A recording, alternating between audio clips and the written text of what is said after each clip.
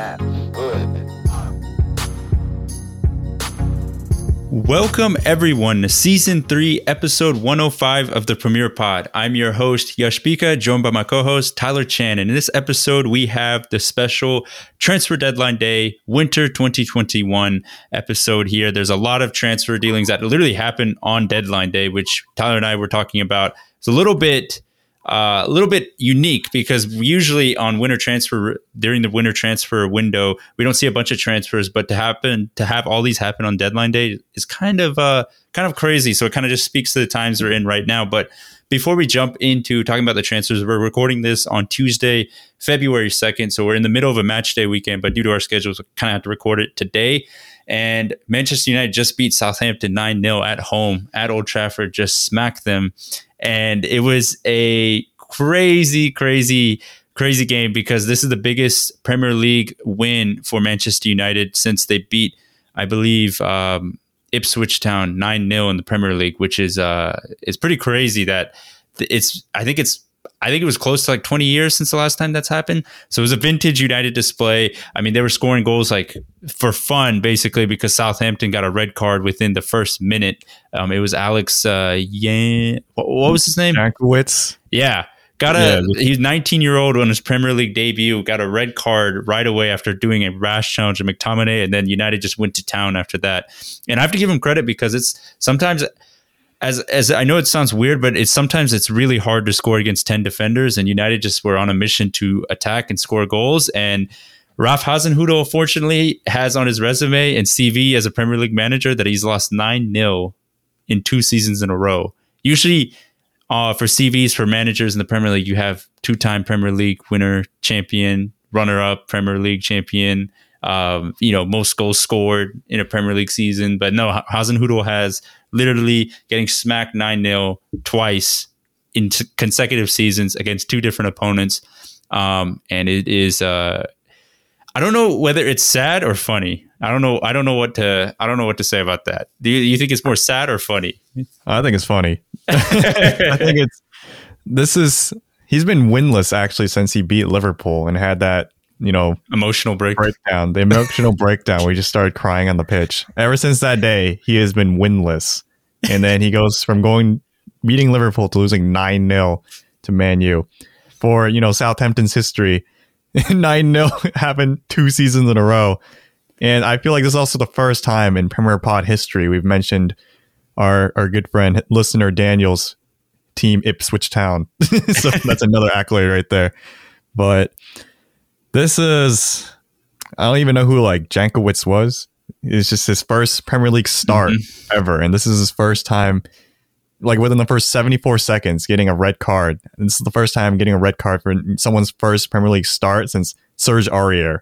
Yeah. It's very rare to see, but it's also kind of had the writing on the wall the second he got sent off. Hasenhüttl's face was just disappointment. Well, and here we go.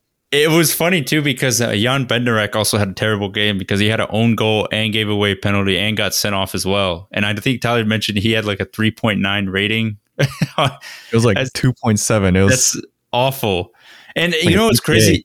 To beat an opponent 9-0, I feel like that's really hard to do. Even in FIFA, when you're playing against an opponent, it's still sometimes really hard to do that.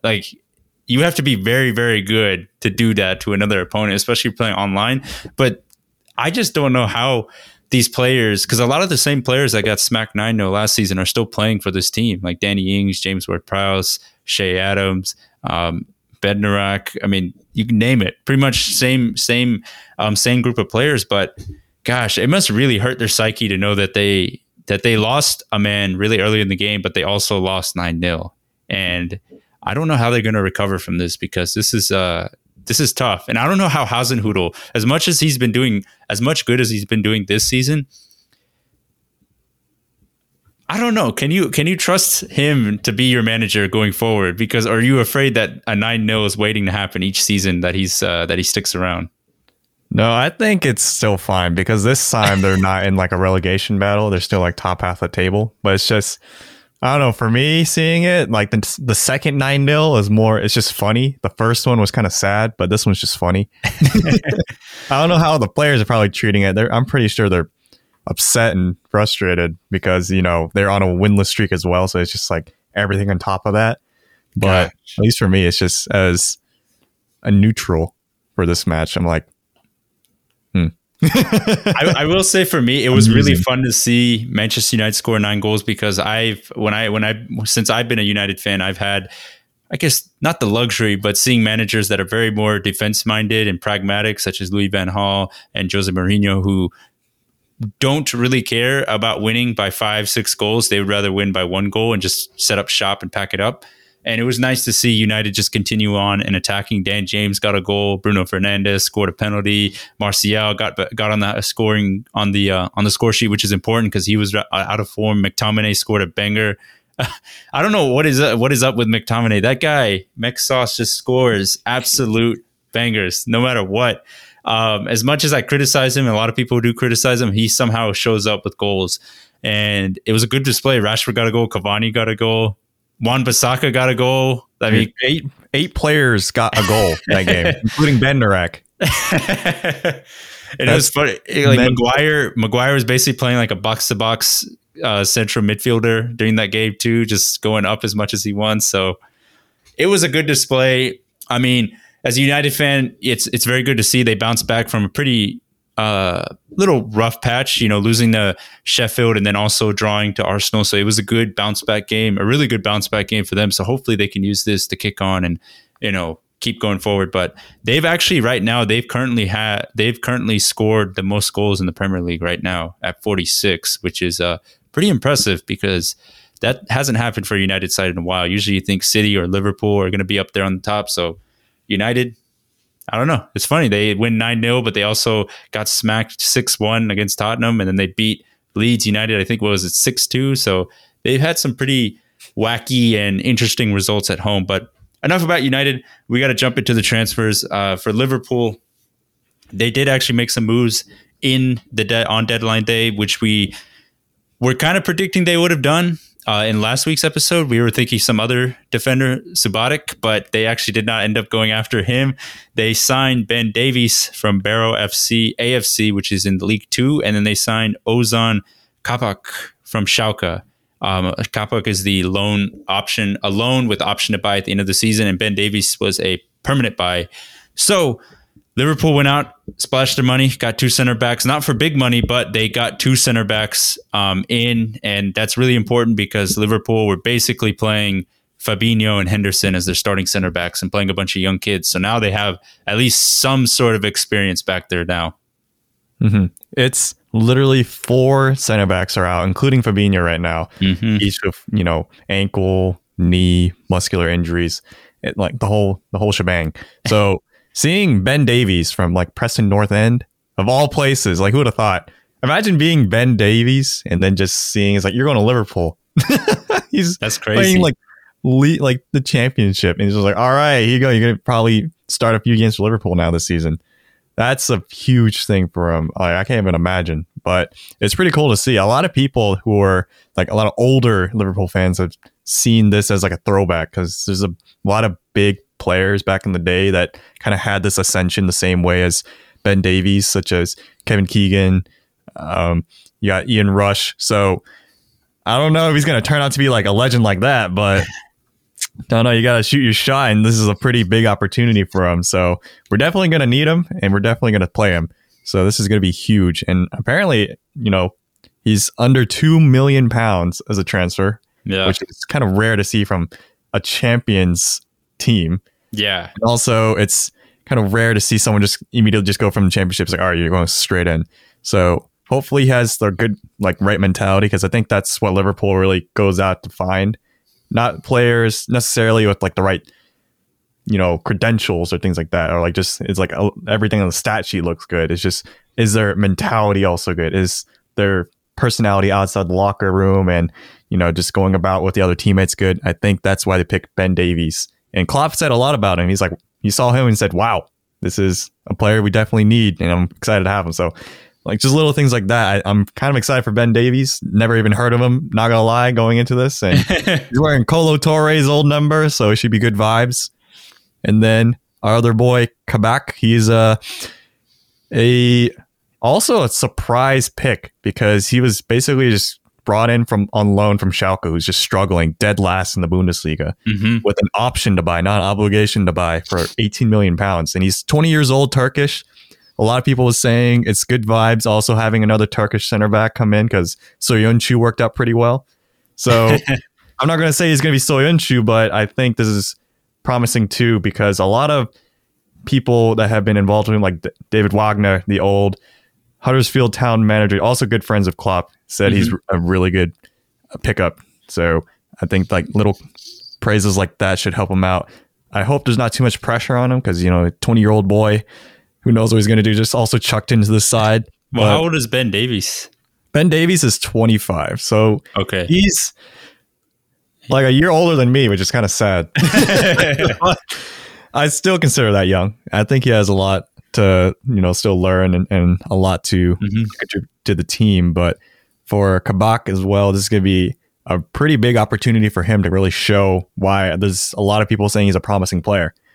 And it's coming at a very good time because like Michael Edwards, basically the GM of Liverpool, he managed to get all this sorted, all this kicked off with like no money on transfer deadline day. So this is huge for us.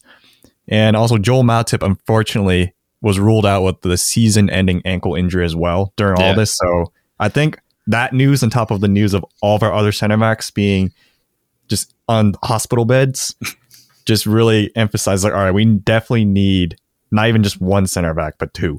And like Michael Edwards got it going. So I think what's interesting here is this kind of reminds me of sort of when Manchester United signed Odion Igalo last year with that loan option in the January transfer window where Fernandes was the big signing, but then Igalo was also brought in. Everyone was like, what are they bringing Igalo? Like, what the heck? It's so random. But during that time, Marcus Rashford was out for injury, and Anthony Martial, the reason Solskjaer brought Igalo in was just to add a little bit of competition in the striking position. And Igalo chipped in with a couple goals here and there, but he wasn't a big mainstaying factor. But he at least provided a bit of competition and got the squad going and at least played his part a little bit. And I feel like for Liverpool, they're probably banking on the same fact that, okay, Ben Davies, you know, at 25, maybe he can come in and just do like a little bit of a pinch effort, like in baseball where they call it like a pinch hitter, just coming in for a relief pitcher. I feel like maybe they're trying to roll the dice here with these two center backs and seeing, okay, if they don't work out, it's not the biggest deal because we're not losing a ton of money, but at least they can come in and maybe paper over some of the cracks until we get our big guys back in. And I think I think it's a good move because, you know, even if it doesn't work out completely, maybe there's some potential in signing one of these guys signing Kabak long term, or maybe Ben Davies can just be that relief on the bench center back just in case if something like this ever happens again. So I think for Liverpool, they had to do it. I think it was a really good move that they did do it because if anything, at least they're not losing out on a ton. It's not like they splashed 75 million on a new center back this winter window, and if it doesn't work out, they're in the tank because of the money they splashed on them. This is like very little money for a club like Liverpool. Very little risk. And I will say the only questions I really have for these two players in particular is just obviously for Ben Davies is can he cope with just getting straight into a Premier League side and just pressure. The pressure really. I feel like it's not really the same pressure as like, you know, a big money signing, but it's just like more hopeful pressure, which is kind of different. But Kabak, I think that one's gonna be a little different because he's coming from a Bundesliga team, Schalke, who's dead last and also conceded like 40 plus goals already. So he's gonna be now trying to do the opposite, which is like the objective is still to make sure you don't concede goals, but now it's like, all right, you actually can't concede goals. Yeah, you play for a good team now. Yeah, you play for an actual good team now. So that's the thing. But yeah, I think overall, you know, I'll let Tyler mention like this last one that they also had to do, this last piece of business that they had to do for Liverpool in the winter window. But with this move, I think it allows them, at least for Klopp's sake, hopefully Fabinho, you know, for Klopp will get back healthy enough. Now, at least their midfield, which has always been, I think, one of the stronger parts of Liverpool because they have a lot of people in that position. Now Klopp can start playing Henderson and Fabinho back in the midfield. And having them in the midfield will be much more beneficial for Liverpool because then they can actually thrive and play in their best positions. And you never know, maybe them playing there will provide some of that assurance and help other players and help elevate other players, such as the attackers, to go have that freedom to go do what they want. The defenders kind of have that assurance that, hey, we have experienced midfielders ahead of us. And you'll just have players playing in the right position. And I think that will allow them to kind of kick on and start gaining some momentum in the Premier League.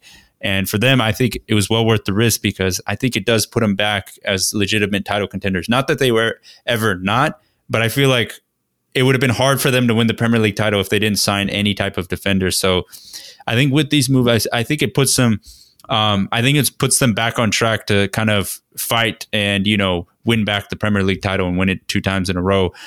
But Tyler, I don't know. Do you think this is now their time to kind of kick on and try to go for the title again? I feel like it'll make them title contenders, but I still don't think even with these 2 signings, it'll help them win necessarily. Because I feel like for Van Dijk being in the squad, like that was a big factor in making sure Liverpool do win. Mm-hmm. And that'd be insane though if like, all right, we got Ben Davies and then we won the league because of Ben Davies or like Kabak. So that'd be a lot of not like pressure, but that'd just be a lot of emphasis on just how important these 2 players would be if ultimately they helped us win the title. But I don't think they're that caliber unless they surprise everyone. But I think in this season, with just so much uncertainty and just so many teams just not really in the groove besides Man City right now, I mean, it could happen. Like, who knows? Maybe just at least one of them goes off and becomes like at least a star for the season, like pulls like an Origi or something. And then they help like basically squeak into first place by like 1 point and like just the final match day, something like that. Like that could happen. But I am not going to keep my hopes up too much because, there's still these 2 players are good for Liverpool, but they're no Van Dijk, they're no Joe Gomez. So we'll just have to see. But I do want to also mention the last transfer for Liverpool, which I'm kind of a little sad about. Not even a little sad, I was just very upset. It was Minamino. He's gone to Southampton on loan for the rest of the season. Yeah. This was a really hard one for me to see because I'm a big Minamino fan. And a lot of other Liverpool fans that I've seen on Twitter are also kind of upset because there's a certain other player that hasn't really done too well this season that we all thought was going to go on loan instead of Divock Origi. But instead, Minamino went, and I really hope this helps him out because he really hasn't really gotten too much game time, if I'm being honest. Like, it's once in a blue moon you really see Minamino. And he's very promising every time he plays, just he doesn't get that consistency. He comes on for like Crystal Palace, scores, and then it's like, all right, where'd he go? He's just gone after that. So I think this stint will help him, and he's on a pretty similar type of build of a team at Southampton with Hasenhüttl, the Alpine Klopp. So we'll see. I don't even know if we can call him great value Klopp anymore after him beating Klopp, but I mean, he'll still get that run in. So we'll see. Hopefully he comes back stronger, and then he can get some more minutes for the team because that's ultimately what I want, and hopefully what other Liverpool fans want as well. Yeah, I feel like maybe they did it because they have I don't know. It's kind of weird because they don't have a ton of depth in the attacking 3. I mean, they're still waiting for Jota to get back healthy. And then, they have Shaqiri, and then Origi's kind of the striker replacement. But I don't know. I think Minamino only plays out in the wings, right? He doesn't really play striker. He can play striker, and he can also play like cam, winger, any of that area up top. But I think Klopp predominantly plays like more centrally at times, and then other times it's like I would say more 50-50, like central attacker or just winger. So I think luckily for Liverpool, the front 3 have been very healthy this season, and actually Diogo Jota is projected to be back within the next few weeks. So I think that's also something Klopp had his eye on too. It's like, all right, with Jota back, and then like Shaqiri's kind of kicking back off again after being gone for felt like years. And then, Thiago's back as well. And then that midfield is about to be a little bit more congested with Henderson kind of shifting back into midfield. I think he saw that there's just too many players in, and like Minamino was just not going to develop in this. So that's why he probably did it. But it's still sad vibes. I know it's sad. But we'll see. We'll see how he does. Hopefully, he can kick on and help Southampton out a little bit during this short loan period towards them for the rest of the season. But that was pretty much Liverpool's day in the transfer window. I feel like they probably had one of the busiest days, especially for a top club to have such a busy winter transfer window, especially on deadline day. I mean, Liverpool are no strangers to winter transfer moves. That's kind of been their soiree of signing like top players such as Van Dijk, Suarez. They signed Carroll also, the double deal. But I'll just throw that in there. They are a club known to make some moves in the winter transfer window. So no surprise to see them kind of making some moves there. But another team in the top six, well, if you want to put quote unquote top six, not looking at the actual standings, Arsenal, they broke up a significant trio of players, which I will quickly name right now, is Mesut Ozil, Mustafi, and Kolasinac. All are gone. All of their contracts have been terminated. I think Ozil, was it on loan or was it permanent, right? Permanent. Yeah. Mustafi, contract terminated. He is signed for Schalke. And then Kolasinac, his contract was terminated, but I don't remember exactly where he went. He's also on Schalke. Oh, cool. I'll join Schalke. They're all there. And it was pretty funny because there was this picture of all three of them, I think a couple seasons back, of like posing for a picture or whatever. And some Arsenal account or whatever quote tweet is like getting rid of the toxic players or whatever. It's time to move on. And it was just happening. And then not to mention, I think also Henrik Mkhitaryan's contract also got terminated at Arsenal. So Arsenal had a really, really busy January transfer window. They didn't bring a ton of players in, but they did get rid of a lot of the players that were kind of sitting ducks, collecting high wages. And you can start to see that, okay, Arsenal, even though it may be a little bit of a struggle right now, they're starting to really, be serious about rebuilding and not doing this half whimsical thing. They are being serious, and they broke up the trio right there. It's pretty crazy that these three players were on super high wages and now they're just gone. Like it's a pretty bold move just to terminate a contract because you don't gain any money out of it. And I think you actually have to sometimes buy out the contract for the player. Because sometimes I know in American sports, it at least works like that it's a buyout thing if you want to cancel a contract. So big props to Arsenal for making those shrewd moves that, sometimes difficult to make. But, these players have new teams and now Arsenal can kind of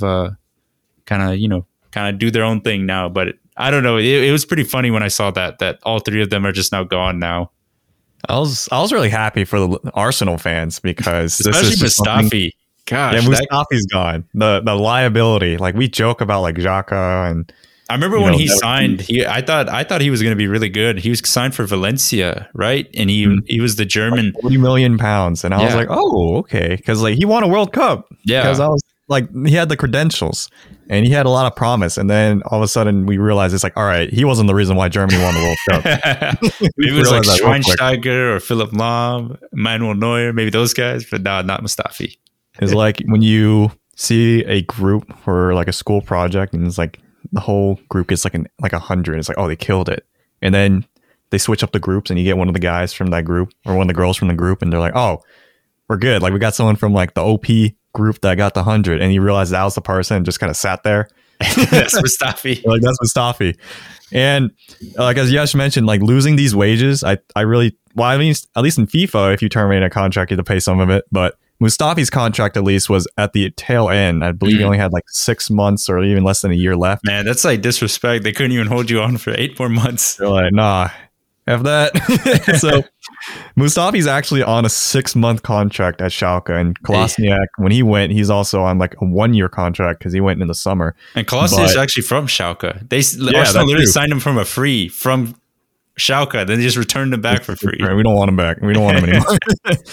But Schalke is projected to go down. So I think that's also why they're on these contracts. It's like, we don't want their high wages when we're down too. So I don't know if they're really going to help Schalke's cause in fighting relegation. But if I were Schalke, I would not have picked these players. But, when you're desperate, you're desperate.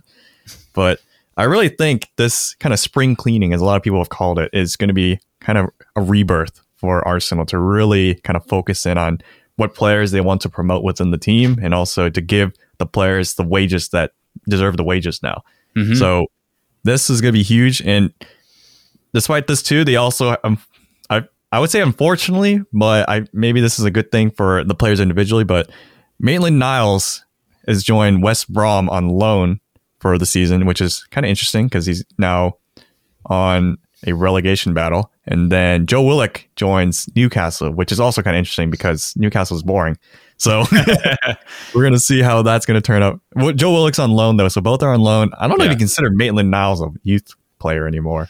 Yeah, it feels like it's one of those things like they were talking about in the broadcast that he was one of those players that was supposed to be that next Arsenal superstar, and unfortunately has been played out of different positions all the time. And it's one of those things, I can't remember which player we talked about it, but he's kind of that utility player where he can kind of play in a lot of positions, but he can't really specialize in one. So that maybe that kind of stunts his growth. I remember we were talking about that with one player, but I can't remember who we were mentioning. Like James Milner.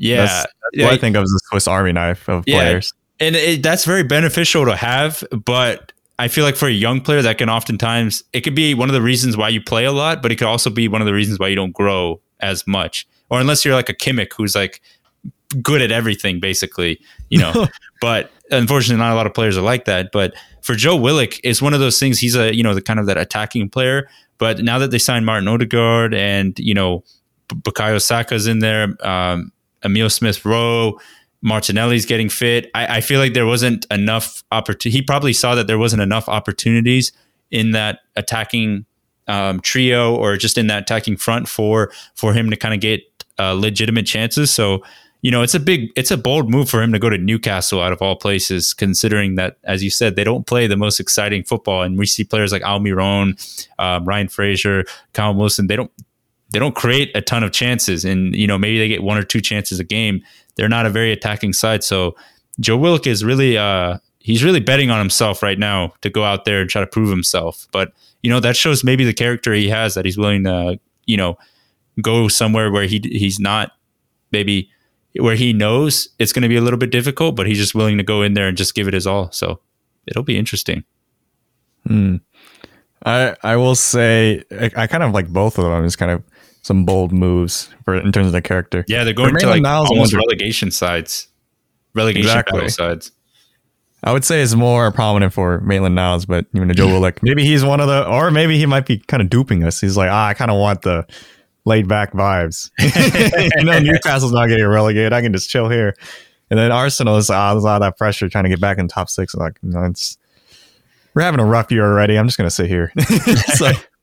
And then, collect some coinage. But I would want to quickly say, though, that Maitland-Niles, he is that Swiss Army knife, too. That's one of my favorite type of players, actually. A player that can just do a little bit of everything.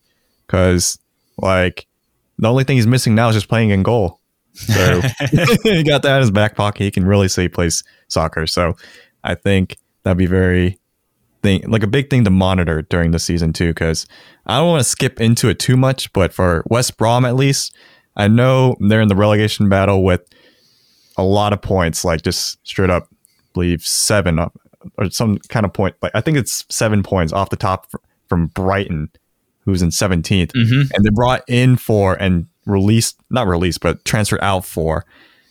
But their main problem was their defense, and they did not get any defenders into the team. And Maitland-Niles, he doesn't like playing defense, and I don't know why. I don't know.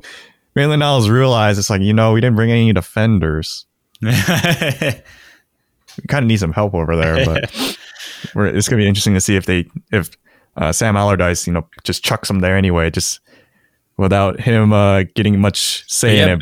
Big Sam's never been relegated. He hasn't been relegated, but he's definitely getting relegated this season. Jeez. Holy cow. This West Brom team is... Yeah, I mean, I know we had it later, but we could just quickly mention them. I think West Brom, it is, like you said, it's one of those things. The defense was the problem, but Big Sam, maybe he's just backing himself to get this team defensively organized, and just he needs maybe more quality up front in terms of the attacking talent. But I agree with you. I still don't think they're going to stay up because the quality. I think of overall quality, I don't think they have enough Premier League quality to kind of keep themselves up. I think the task is just too big for Big Sam, unfortunately, this time around. And I actually just double checked. It was actually not 7 points behind Brighton. It's 9. Fulham 7 points. But they also, West Brom also just lost today to Sheffield United. Yeah. So and Sheffield United are on the bottom of the league. Exactly. So that kind of just digs their grave even deeper. So I Oh don't boy. think this very attacking side is going to get out. Yeah, I mean, maybe Big Sam can create some magic, but we haven't seen it yet.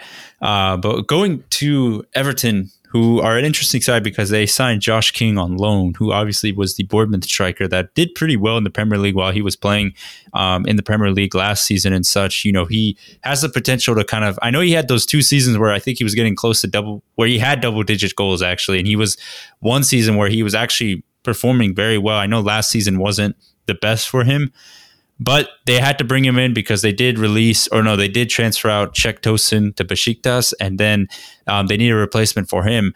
But obviously, Richarlison and Calvert-Lewin are their main strikers, so Josh King is going to play like another backup auxiliary role again. But maybe I think Josh King is a lot better than Czech Tosin, so maybe he might get a little bit more playing time. I think Ancelotti also said that he was very fond of the player and wanted to bring him in.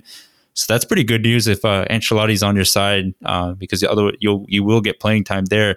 But Yannick Bolasie got loaned out or is transferred out to Middlesbrough, so that's another sad one right there. I don't think he's played this season for Everton, right? No, it's just the 5-star skiller. He's out. I'm always sad to see whenever a 5-star skiller makes moves because out of the Premier League because there's not that many.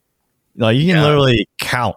And it's within like 30 or 40 players. So it's not too many.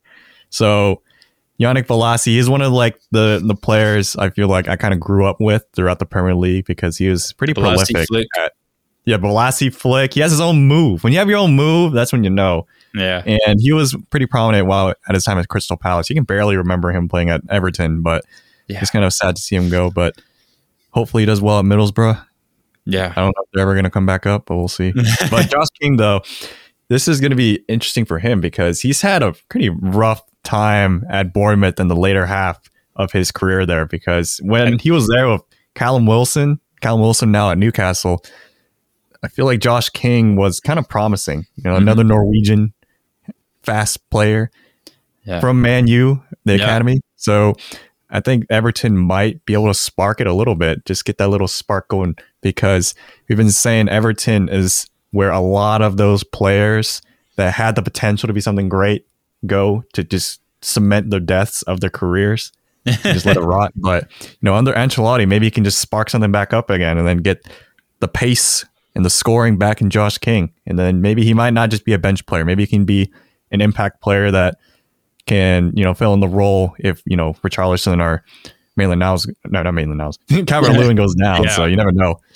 Yeah. And also, you know, it was funny last season, United actually tried to loan him in during the January transfer window, but Bournemouth only wanted a permanent buy. And I think Josh King was really pushing for it. But ultimately, obviously, United went for Igalo, which was the loan. And I think that kind of ruptured like some of the relationship because I think Josh King was really pushing to leave. And when he didn't leave, he got upset. So hopefully Everton is kind of the kickstart he needs to get everything back on track. But Fulham, the other team that's in the relegation battle, has signed Josh Maja from Bordeaux on loan. If you don't know Josh Maja, I think everyone probably knows who he is, but if you don't, he is the cult hero from the Sunderland Till I Die documentary on Netflix. He was the kid that was basically lighting it up for Sunderland, then made his move in a very dramatic way to Bordeaux when it was the back and forth from the owners. They were trying to get him to sign long term, but they didn't want to offer him a ton of money. So he's just like, all right, I'm just going to go to Ligue 1 and like go play for Bordeaux.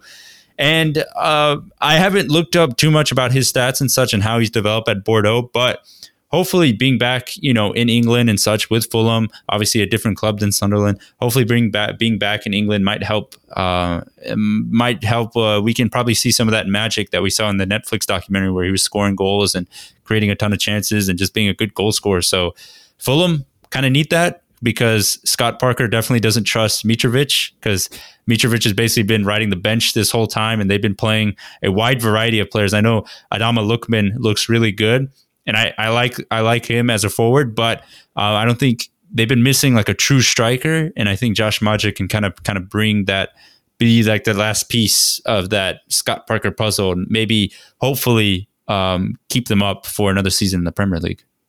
Mm-hmm. It's going to be cool seeing Josh Maja play, because literally it's kind of like seeing a TV star star for a team all of a sudden, but he's not really a star for a particular reason that usually TV stars are for.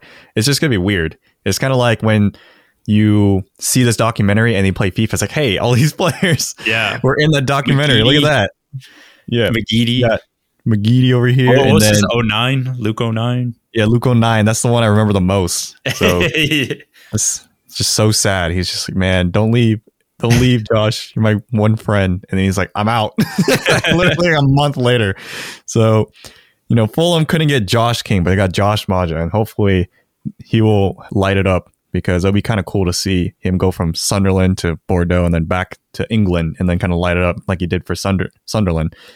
But also be kind of sad for Sunderland, because like he couldn't light up for them again. But I will say they also have the other striker up there. I mean, I guess he was striker back on his Cardiff days, but Bobby Reed, or Dober Decker Reed, whatever his name is now. He changed his last name. He's no longer Bobby Reed. Mm-hmm. Yeah. I still can't really pronounce it, but yeah. He's also there, and he was pretty promising in the championship. So I'm kind of surprised too that at the same time, not surprised that he's still kind of struggling in the Premier League. It's a whole different league. But I think maybe a combination of these three, they can maybe challenge to get out of the relegation zone, but then still get relegated. I think it's still going to happen. But, Areola, I feel like is the main guy just playing every single week, kind of keeping Fulham in. And he's on loan too. So he's also on loan. So at least it's way better than having Sergio Rico. I'll say that. He's actually doing work. Yeah, the guy that we thought were going to be, if you go back to season 1, that's the guy we thought was going to be like some, the gold mine, like a steal for Fulham, and he was absolute garbage. Luckily, Areola has not been like that. Areola has been pretty solid for them in the back. So we'll see what happens with Fulham. I know we have a little bit of topic about the relegation battle later, but looking at Leicester real quickly, they loaned out or they transferred out Demarai Gray to Bayern Leverkusen.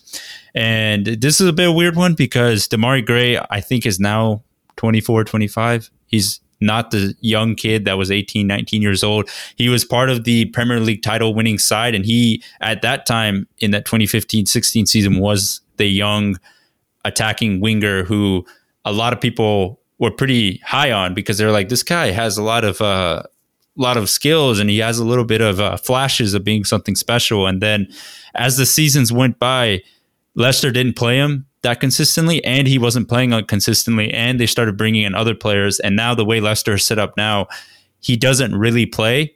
And unfortunately for him, I don't see how he could actually break into this starting 11, because I think the starting 11 now is just too solid for him to kind of break in. But hopefully a team like Leverkusen may be what he needs to kind of revitalize his career. I think this has kind of been the theme of the episode. All these players trying to revitalize some of their careers and get their careers kick-started again.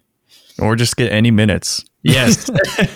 But shout out to Andres, our resident Bayer Leverkusen fan. This is going to be huge for him. Just more pace in FIFA, because I will always say Leverkusen kind of lacks the pace overall. Like, they got some good wingers, but, maybe chuck Demarai Gray at striker. A very FIFA move. Or at least when you use the German commentators in FIFA, they call him Demarai Gray. Demarai Gray. That's just what his name is now, since he's in the Bundesliga. So that'll be cool to see. But that is one of the notable ones I wanted to mention too, because this is a player that had a lot of promise coming from Birmingham City, and like, he just never blossomed. It's just one of those ones. Like, I forgot. He was the young winger. Everyone was like the steel winger everyone could buy on career mode during like the older FIFAs, like FIFA 15 or 16. He was kind of like that steel that for like $1 million you could buy and just keep developing and training, and he'll turn into like the next star. But yeah, he really has not.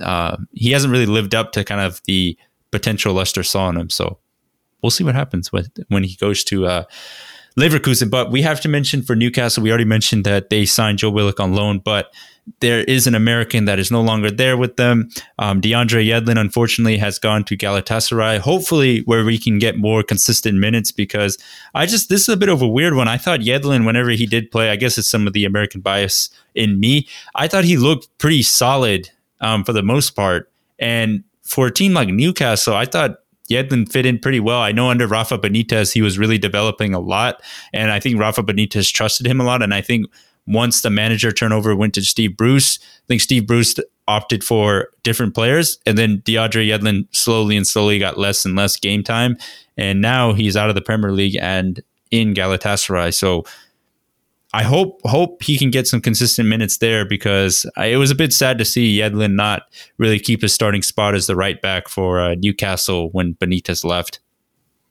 Javier Manquillo ended up really taking over for that right back spot. But I feel like Yedlin, this could be better for him, because now Galatasaray actually challenge for title in the Turkish league, at least. And then occasionally you see him playing in the Champions League. So who knows? Maybe this is a better situation for DeAndre Yedlin. So the pace is still there, the vibes are still there. So yeah, we'll see how that goes. I remember when he came on the scene in the 2014 World Cup, and he was like, "Whoa, this guy's insane!" Like all he did was just run to the byline, as far to the byline as you can get, literally on the white line, and just cut it back. That's all he did. And I was like, this dude is awesome. And then I remember Tottenham bought him, and he played like maybe 1 or 2 games for Tottenham. They got loaned out, I think, to Sunderland or Newcastle.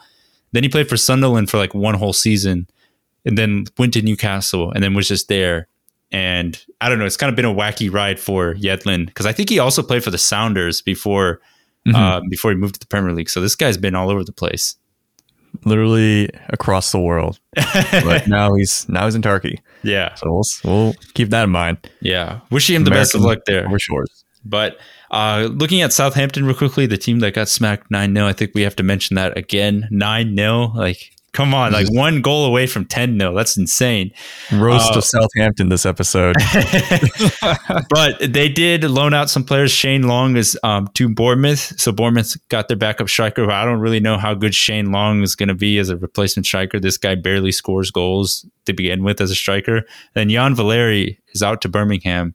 And Jan Valeri is a bit of a funny one, because I remember when he burst onto the scene, he was scoring goals like Benjamin Pavard and, scoring bangers from the fullback position, but he really hasn't played that consistently. And Shane Long, I don't know how he's managed to stay at Southampton as long as he has, because that guy does not score barely any goals. I think he was literally, at one point, I think he went like a whole season and a half without scoring a Premier League goal, and he was still on Southampton. So shout out to him and his agent for keeping him on during this entire time, because that's crazy. Literally, I think Shane Long also has the record for one of the fastest goals in the Premier League. Yeah, it's weird. He's like the biggest drought and also the fastest goal scorer.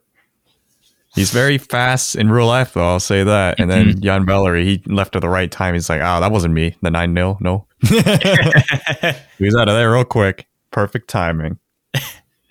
But yeah, not really not much going on with Southampton. Yeah, it's just kind of like just going around. But the last team, because we already mentioned West Brom, the last team, West Ham, they did loan in the Jesse Lingard, as we like to say, Messi Lingard or Lingardinho, or whatever version of Lingard you want to go for, wherever you are and wherever you see your names. Basically, he's out to West Ham. And if you don't know, London is his dance floor. He literally called the Emirates when he scored against Arsenal his dance floor. I mean, this guy is a legend, and he's gone to London. So hopefully this is what he needs to really kick on and get his career kind of back on track. I will say, because now he's, I believe, 26, 27. But I will say that the Jesse Lingard that a lot of people saw maybe 3-4 years ago, the guy that was just dancing and everything, I think that's just part of his personality, and I really like it because he's just a fun guy and such. But I will say he's a lot more mature, because I think he's had a lot of life events come at him as he was getting older and such, that he had to kind of, I guess, mature and get a little bit more, just kind of grow up and mature and such. So I think he's definitely, in terms of maturity aspect, I think he's a lot more mature than he was 3-4 years ago. And I feel like this move is probably good for him, because I think he's a Premier League quality player, but I don't know if he's really Manchester United quality anymore. I think he had that. It's weird. A lot of these players, there's certain players that kind of have these 1 or 2 seasons where they're just on fire, and then for some reason they can never really replicate it, because maybe they were just exceeding their performances, or they're just kind of having some of this magic spell with them. And I think for Lingard, unfortunately, it was kind of maybe some sort of magic spell, or, he was kind of exceeding expectations for a little bit. And he played a big role in England's 2018 World Cup run. So hopefully this move will be good for him, and maybe it might make it a permanent move if he can make a consistent impact there, because I'd like to see Jesse Lingard perform at a decent level again, because I think he's a good player, and I think he does bring a lot of good energy to any side he's in. I agree. I think Jesse Lingard, despite all the memes, is kind of fun to watch at times, and it's a lot different of a player for West Ham to have, because if you think about it, a lot of the players they do have, you're not really thinking it's like, yes, we have that kind of creative box-to-box kind of player. And I feel like Lingard at times can do a little bit of everything, and like he's not really the goal scorer or like a winger or anything like that. I think he's literally like, I can only see him in the middle. Mm-hmm. Like that's literally all he can really go. He's like, can't really stray from that little center of the field. Yeah, he doesn't have like a ton of skill moves and stuff that he really relies on. It's kind of even when he did play out the wing for United, it was just basically he would always cut inside and just try to be in the middle as much as he could. Mm-hmm. And it kind of works for him. And I think this kind of move will kind of help, West Ham kind of solidify that top part of the table that they're somehow find themselves in. I can't really say as much as Yush can on Lingard, but I really do think this is still like a promising move despite all the jokes. Yeah. I know everyone likes to joke that he's like this promising young player because he did develop really late, because I think when he made his debut, consistent debut for United in 2015-16, I think he was maybe 23 at the time. So he was kind of a late bloomer. And when it comes to soccer terms, when it comes to people breaking through. So I think a lot of people tend to forget that his age is a little bit closer to being in that 30-year-old category, but he's still a good player. We kind of know who he is, but as a United fan, I think it's a good move because I just want him to be successful, and I want to see him succeed because I will always remember some of the goals he scored for United, because he scored some fantastic goals. The FA Cup goal, the goal against Watford. I mean, this guy scores some of the most miraculous, like literally Messi level goals. I just don't get it. I mean, Tyler, you got to agree with me. Some of the goals he scores is like, how did he do that? How did he do that? I mean, they call him Messi Lingard for a reason. So you never know. He's literally a meme, and the fact that he celebrates memes, like his celebration are memes, but some of the goals he's scored, despite who he is, are just kind of insane. I know, literally upper 90. Just I want to see him recreate some of that stuff for West Ham. Maybe under David Moyes, he can get some stuff going. But yeah, West Ham also, we're not done from that move. They also signed. I guess Tyler, you'll take it for this one because you know a little bit more about this player than I do, from Brentford. I don't know how to pronounce his first name, but it's spelled like the words said, but I think it's Sayed Ben Rama. Ben Rama is from Brentford. He is one of like the cornerstones of that team. And last season, Brentford almost got promoted to the Premier League, and it was a big part from Ben Rama. He is, I would say, the equivalent of Mateus Pereira on West Brom, where he's kind of just the one carry, the creator, the goal scorer at times for that team. And when I actually watched that Brentford playoff match, and everything kind of went through him. Without him, it was just like not much was going on. And it was surprising to see that West Ham got him for £25 million. And I was thinking, he's like the whole team. So this is pretty cool to see West Ham get this player. It's kind of similar to Lingard, not in like pedigree or anything, but it's more like the style of play. So this is going to be interesting to see because, West Ham, we always think of them, like we mentioned last podcast episode, like the working man's hard-working kind of team where they just kind of put their heads down and then just play their hearts out. Mm-hmm. But this one kind of brings in a little bit of that maestro, a little bit of that artist kind of gentle touch into this team, which is a lot different. You don't really think of that when you think of like what I mean. You know what I mean? They have some interesting players because they have I think is it Sam Bowen or Jared Bowen, the winger. Jared Bowen. Okay, yeah. I always get his first name mixed up, but yeah, I feel like he just kind of came out of the woodwork and came out of nowhere last season, and he's been a really consistent player for them because I love the energy he brings, and the Mikel Antonio brings a lot of energy. Thomas Souček is this guy in the midfield that just somehow manages to score a goal pretty much every game. I don't know how he does it. This guy's like 6'5", and then it's built like a stick, but he just manages to score all the time. And then Ogbonna has been playing really well this season for them. I think for West Ham, they just had a lot of pieces work well for them, and they've just kind of been on a roll, and they've been doing well. So I'd like to see these signings. I think these signings are going to be good for them. I think it will make their team better and such. But I wanted to throw two questions we had for this after the transfer window. How much does this change the relegation battle for the first one? And for me, unfortunately, I don't think it changes it too much because I think out of all the teams that probably had the best shot out of their window, I think Fulham, because Fulham have shown this season that they do, I feel like at times have what it takes to maybe stay up. However, it's a big ask, and it's going to take a lot of work from them. And maybe Josh Maja, if he can come in and score a bunch of goals for them right away, that could be that catalyst to get them going.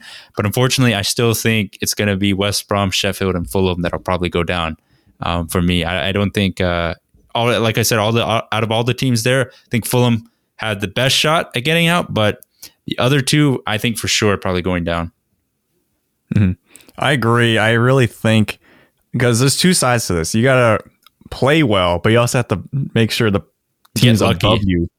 Yeah, you have to get lucky, and then they suck, essentially. So I don't see Brighton or Newcastle maybe, but Brighton I feel like have enough Yeah, Graham Potter is doing something, like no money, but he's coaching them pretty well enough to beat Tottenham 1-0. And they have decent. They actually signed. I can't believe we forgot about this. They actually signed Moise Caicedo. Yeah, and this guy was heavily linked to Manchester United, but United didn't pull the deal because I think Fabrizio mentioned like it wasn't because they weren't willing to cough up the money. I think they just decided not to do it.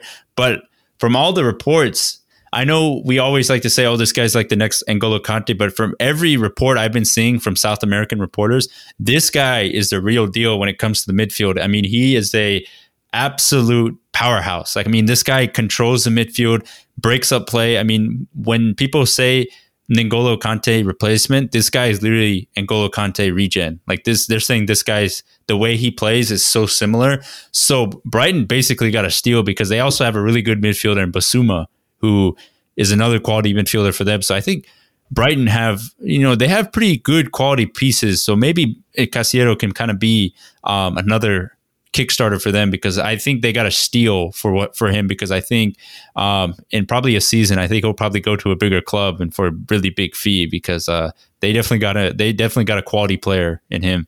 So, Brighton did. They also do have Lallana. Can't forget that.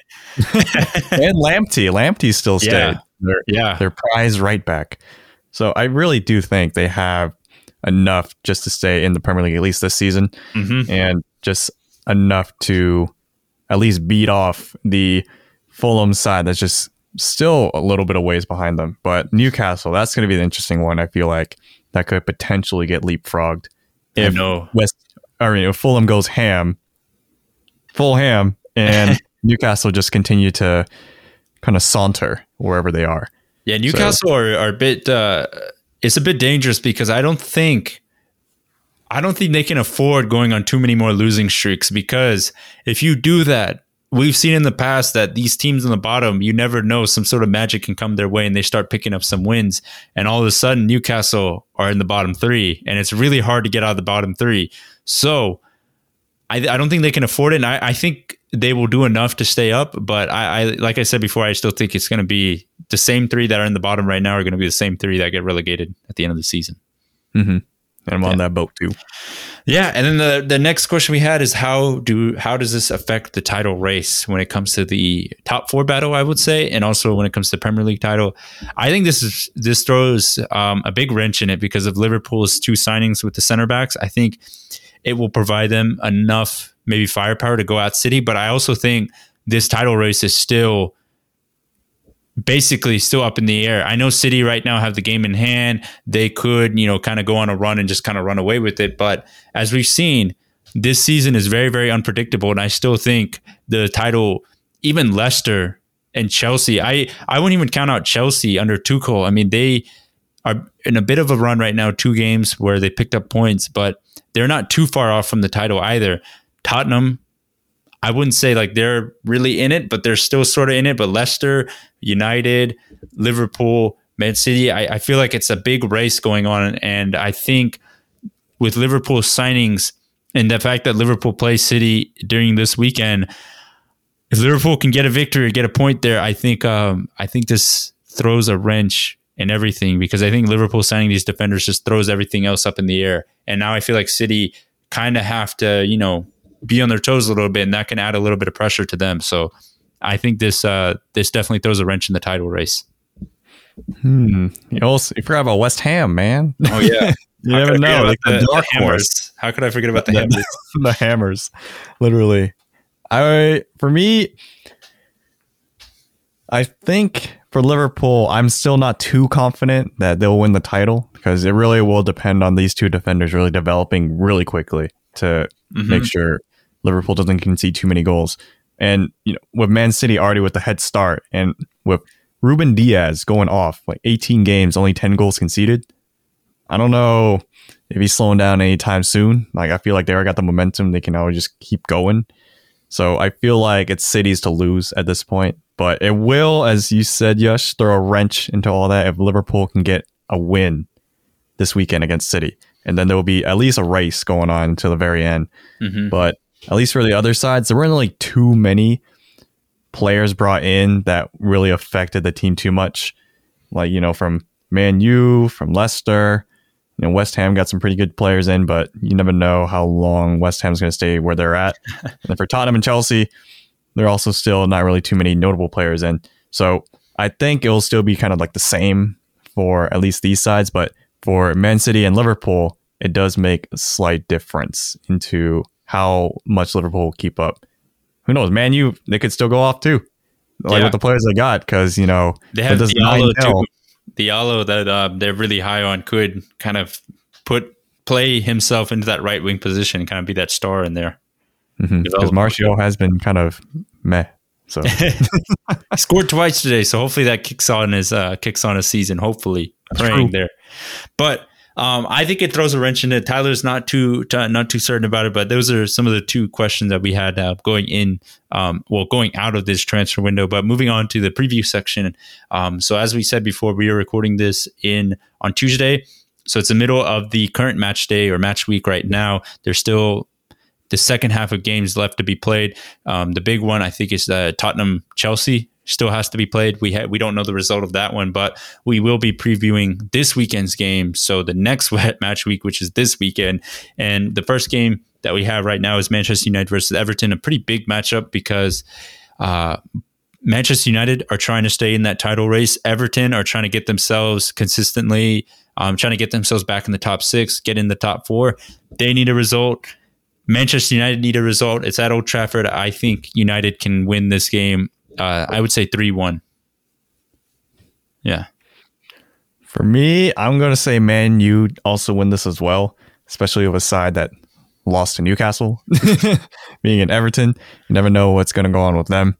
But with Man U, I feel like having a little bit more momentum with this 9-0 in their back pocket now. I think that's a lot of confidence in a side to score a lot of goals. So I actually agree with you. A 3-1. Oh, here we go. I wouldn't even be surprised if it's a 3-0. Yeah, I would say 3-0, but this defense sometimes gives me a little... I'm not too confident. Yeah. Sometimes they can switch off and just do something really stupid for no reason. So that's why I'm giving myself a little bit of leeway, 3-1. But hopefully it's a 3-0. So we both got Manchester United victories, and then we have Newcastle versus Southampton. And we picked this game because Southampton are obviously coming off a 9-0 loss. And last season, when they lost 9-0 to Leicester, they actually lost 3 games in a row after that. They lost to City twice, and then they lost to, I believe it was Chelsea or another team I'm blanking on, but they did lose 3 in a row before they finally picked up a result. And they need a result because Hasenhüttl was definitely not pleased after losing 9-0. And then Newcastle are on a rut because even though they beat Everton last week, they lost again to this week. And they're just in a weird run of form. But if I had to pick, I'd probably pick Southampton because they've been consistently the better side. And I think they might actually bounce back this year after losing 9-0 because they have to. I think there's just no other excuse. They have to bounce back. I agree because I feel like if there is a team to get put up against to win and bounce back, it would be a team that's not trying to fight relegation or like they're not in that kind of dogfight yet where they're like, oh, oh, we actually have to go ham now. It's like they're still like kind of just, lumbering about. And, Southampton have something to play for, which is their pride. So I think a 1-0 is what I see. I don't see Newcastle actually scoring. Yeah, I will also go 1-0. I go 1-0 as well because I agree with Tyler. Me. No Newcastle scored there. So first two matches, we both agree. Almost the exact score too. It's like a first for the Premier Pod, maybe. Yeah, I feel like it's happened before, but it's probably been a while since it has. Yeah, it's probably been a while. Yeah. But the last game we have, the final one, yeah. Yeah, last game we have is Liverpool City. It is the biggest game of the weekend. This game recently has kind of been a cult classic, I would say, because since Klopp has been at Liverpool, these City Liverpool games have been very exciting. Just the amount of goals, the drama. I mean, I remember that year Mane got a red card when didn't he kick Ederson in the face or something like that, or Ederson. Something crazy like that happened. Then City ended up winning that game, I think 6-1 or something like that, or 4-1. And then we don't need to talk about that. Yeah, then the Champions League. I can't even forget about the Champions League results that season as well, where Liverpool dominated City, and it was this really exciting affair. Then these games, and then we can't remember the one 2 seasons ago in the Premier League where John Stones literally cleared the ball on the line that basically saved the title for City. I mean, it was insane. These games have been classics because they feature some of the best players in the Premier League, the best managers. So it's at Anfield. Liverpool have the momentum of these 2 new signings. City are on a roll. I'm actually going to roll with, I think Liverpool can find a way, and I think Klopp will find a way. Will probably win, and I think they'll get a 2. I'm going to go 3-2. I feel like they'll get a 3-2 win over City. I don't think it's likely, but I'm just going to go with a kind of an exciting scoreline here and go 3-2 Liverpool. I feel like City, their defense is too impenetrable to be scoring more than 1 right now. And Liverpool, they are actually getting some momentum from some of their front 3 finally. Like they finally scored in the last game, like everyone on the score sheet. But I don't know. Like this season, we've been seeing all these big games, or a 0-0, or like a 1-1, something really boring. And I would say typically this game is the opposite. There's always something that happens because Pep and Klopp, there's just something about them. They're good friends, but there's always a big fight going on once that whistle blows and the game kicks off. Man, if a game, I know we always say this with every big matchup, but if a game needed like a good atmosphere, this game needed, like, could you imagine the cold Anfield air? Like the crowd would be roaring. Like it would just be on their feet going wild. I will say this is one of the first times in a long time I feel like that Anfield Fortress is slightly damaged because of that defense. So I'm not too confident, but I think for me going into this match, I know Yash and I talked about it right before the podcast started, but I'm going to say for every single game that I've seen that's been a big top 6 game this season, it's been a 0-0. I'm going to say for the first time it'll be a 0-0 for this matchup. Oh, I think it's set up shop. I think so. Oh, that is, that's very possible. I think it's actually more than likely. I mean, if you had to give a percentage chance, I feel like it'd probably sway more towards the 50, more towards like the 60% mark of that happening. But man, I do not want to see that. I don't think anyone would want to see that because this matchup has always brought out some of the best stuff in the Premier League has to offer.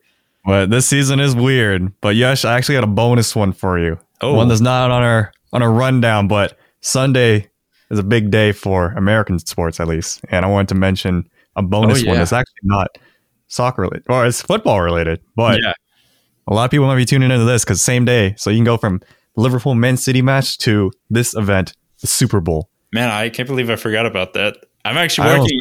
I'll be working like the Super Bowl, so I'll be on like the staff and stuff. So I won't. I'll be watching the game, but also I'll be working and such. But if you're asking, I guess asking my prediction for it, I think I feel like Brady might have a chance to get his 7th ring, but I feel like it'll probably be Patrick Mahomes that wins the Chiefs. So I'll roll with the Chiefs in this one. You got the Chiefs. I also have the Chiefs. So I don't like the Chiefs. Yeah. This is the most anticlimactic thing. But I also like the Chiefs because Mahomes is just one of those players that is like a cheat code. Mm-hmm. He's like, I don't really know too much about football to really go into detail, but when I see him play, like, and I play Madden, I'm just like, why can't the quarterback just throw it wherever I want it to be? Like, that's just Mahomes. He can be in whatever position, whatever body angle, and he can just throw it wherever he wants, no matter what. But we'll see. So it's a big match day for the Premier League and the NFL that day. Yeah. So it's a big day. Get your chicken wings, get your chips out. It's going to be a lot of calories and a lot of good football. So hopefully we get some good footy in the morning and then get a good match at the end of the night. So that basically wraps up episode 105 for us. As we always say, you can follow us at the Premier Pod on YouTube and subscribe to us there, but you can also follow us on Twitter and Instagram at the Premier Pod. We post our full videos on YouTube, but as we always say, if you leave us a rating and a subscription, and leave us a review on Apple Podcasts, that helps us out. But if you don't, that's totally fine. If you could share this podcast with one of your buddies, or if you have a friend that's interested in soccer, that would be interested in any of the topics we talk about, that would be great if you could share it, spread the word around. If not, we do appreciate just you taking the time out of your day to listen to us, because I know everyone's busy. So we appreciate that. But that wraps up season 3, episode 105 for us. Thank you guys so much for listening / watching. Thank you guys.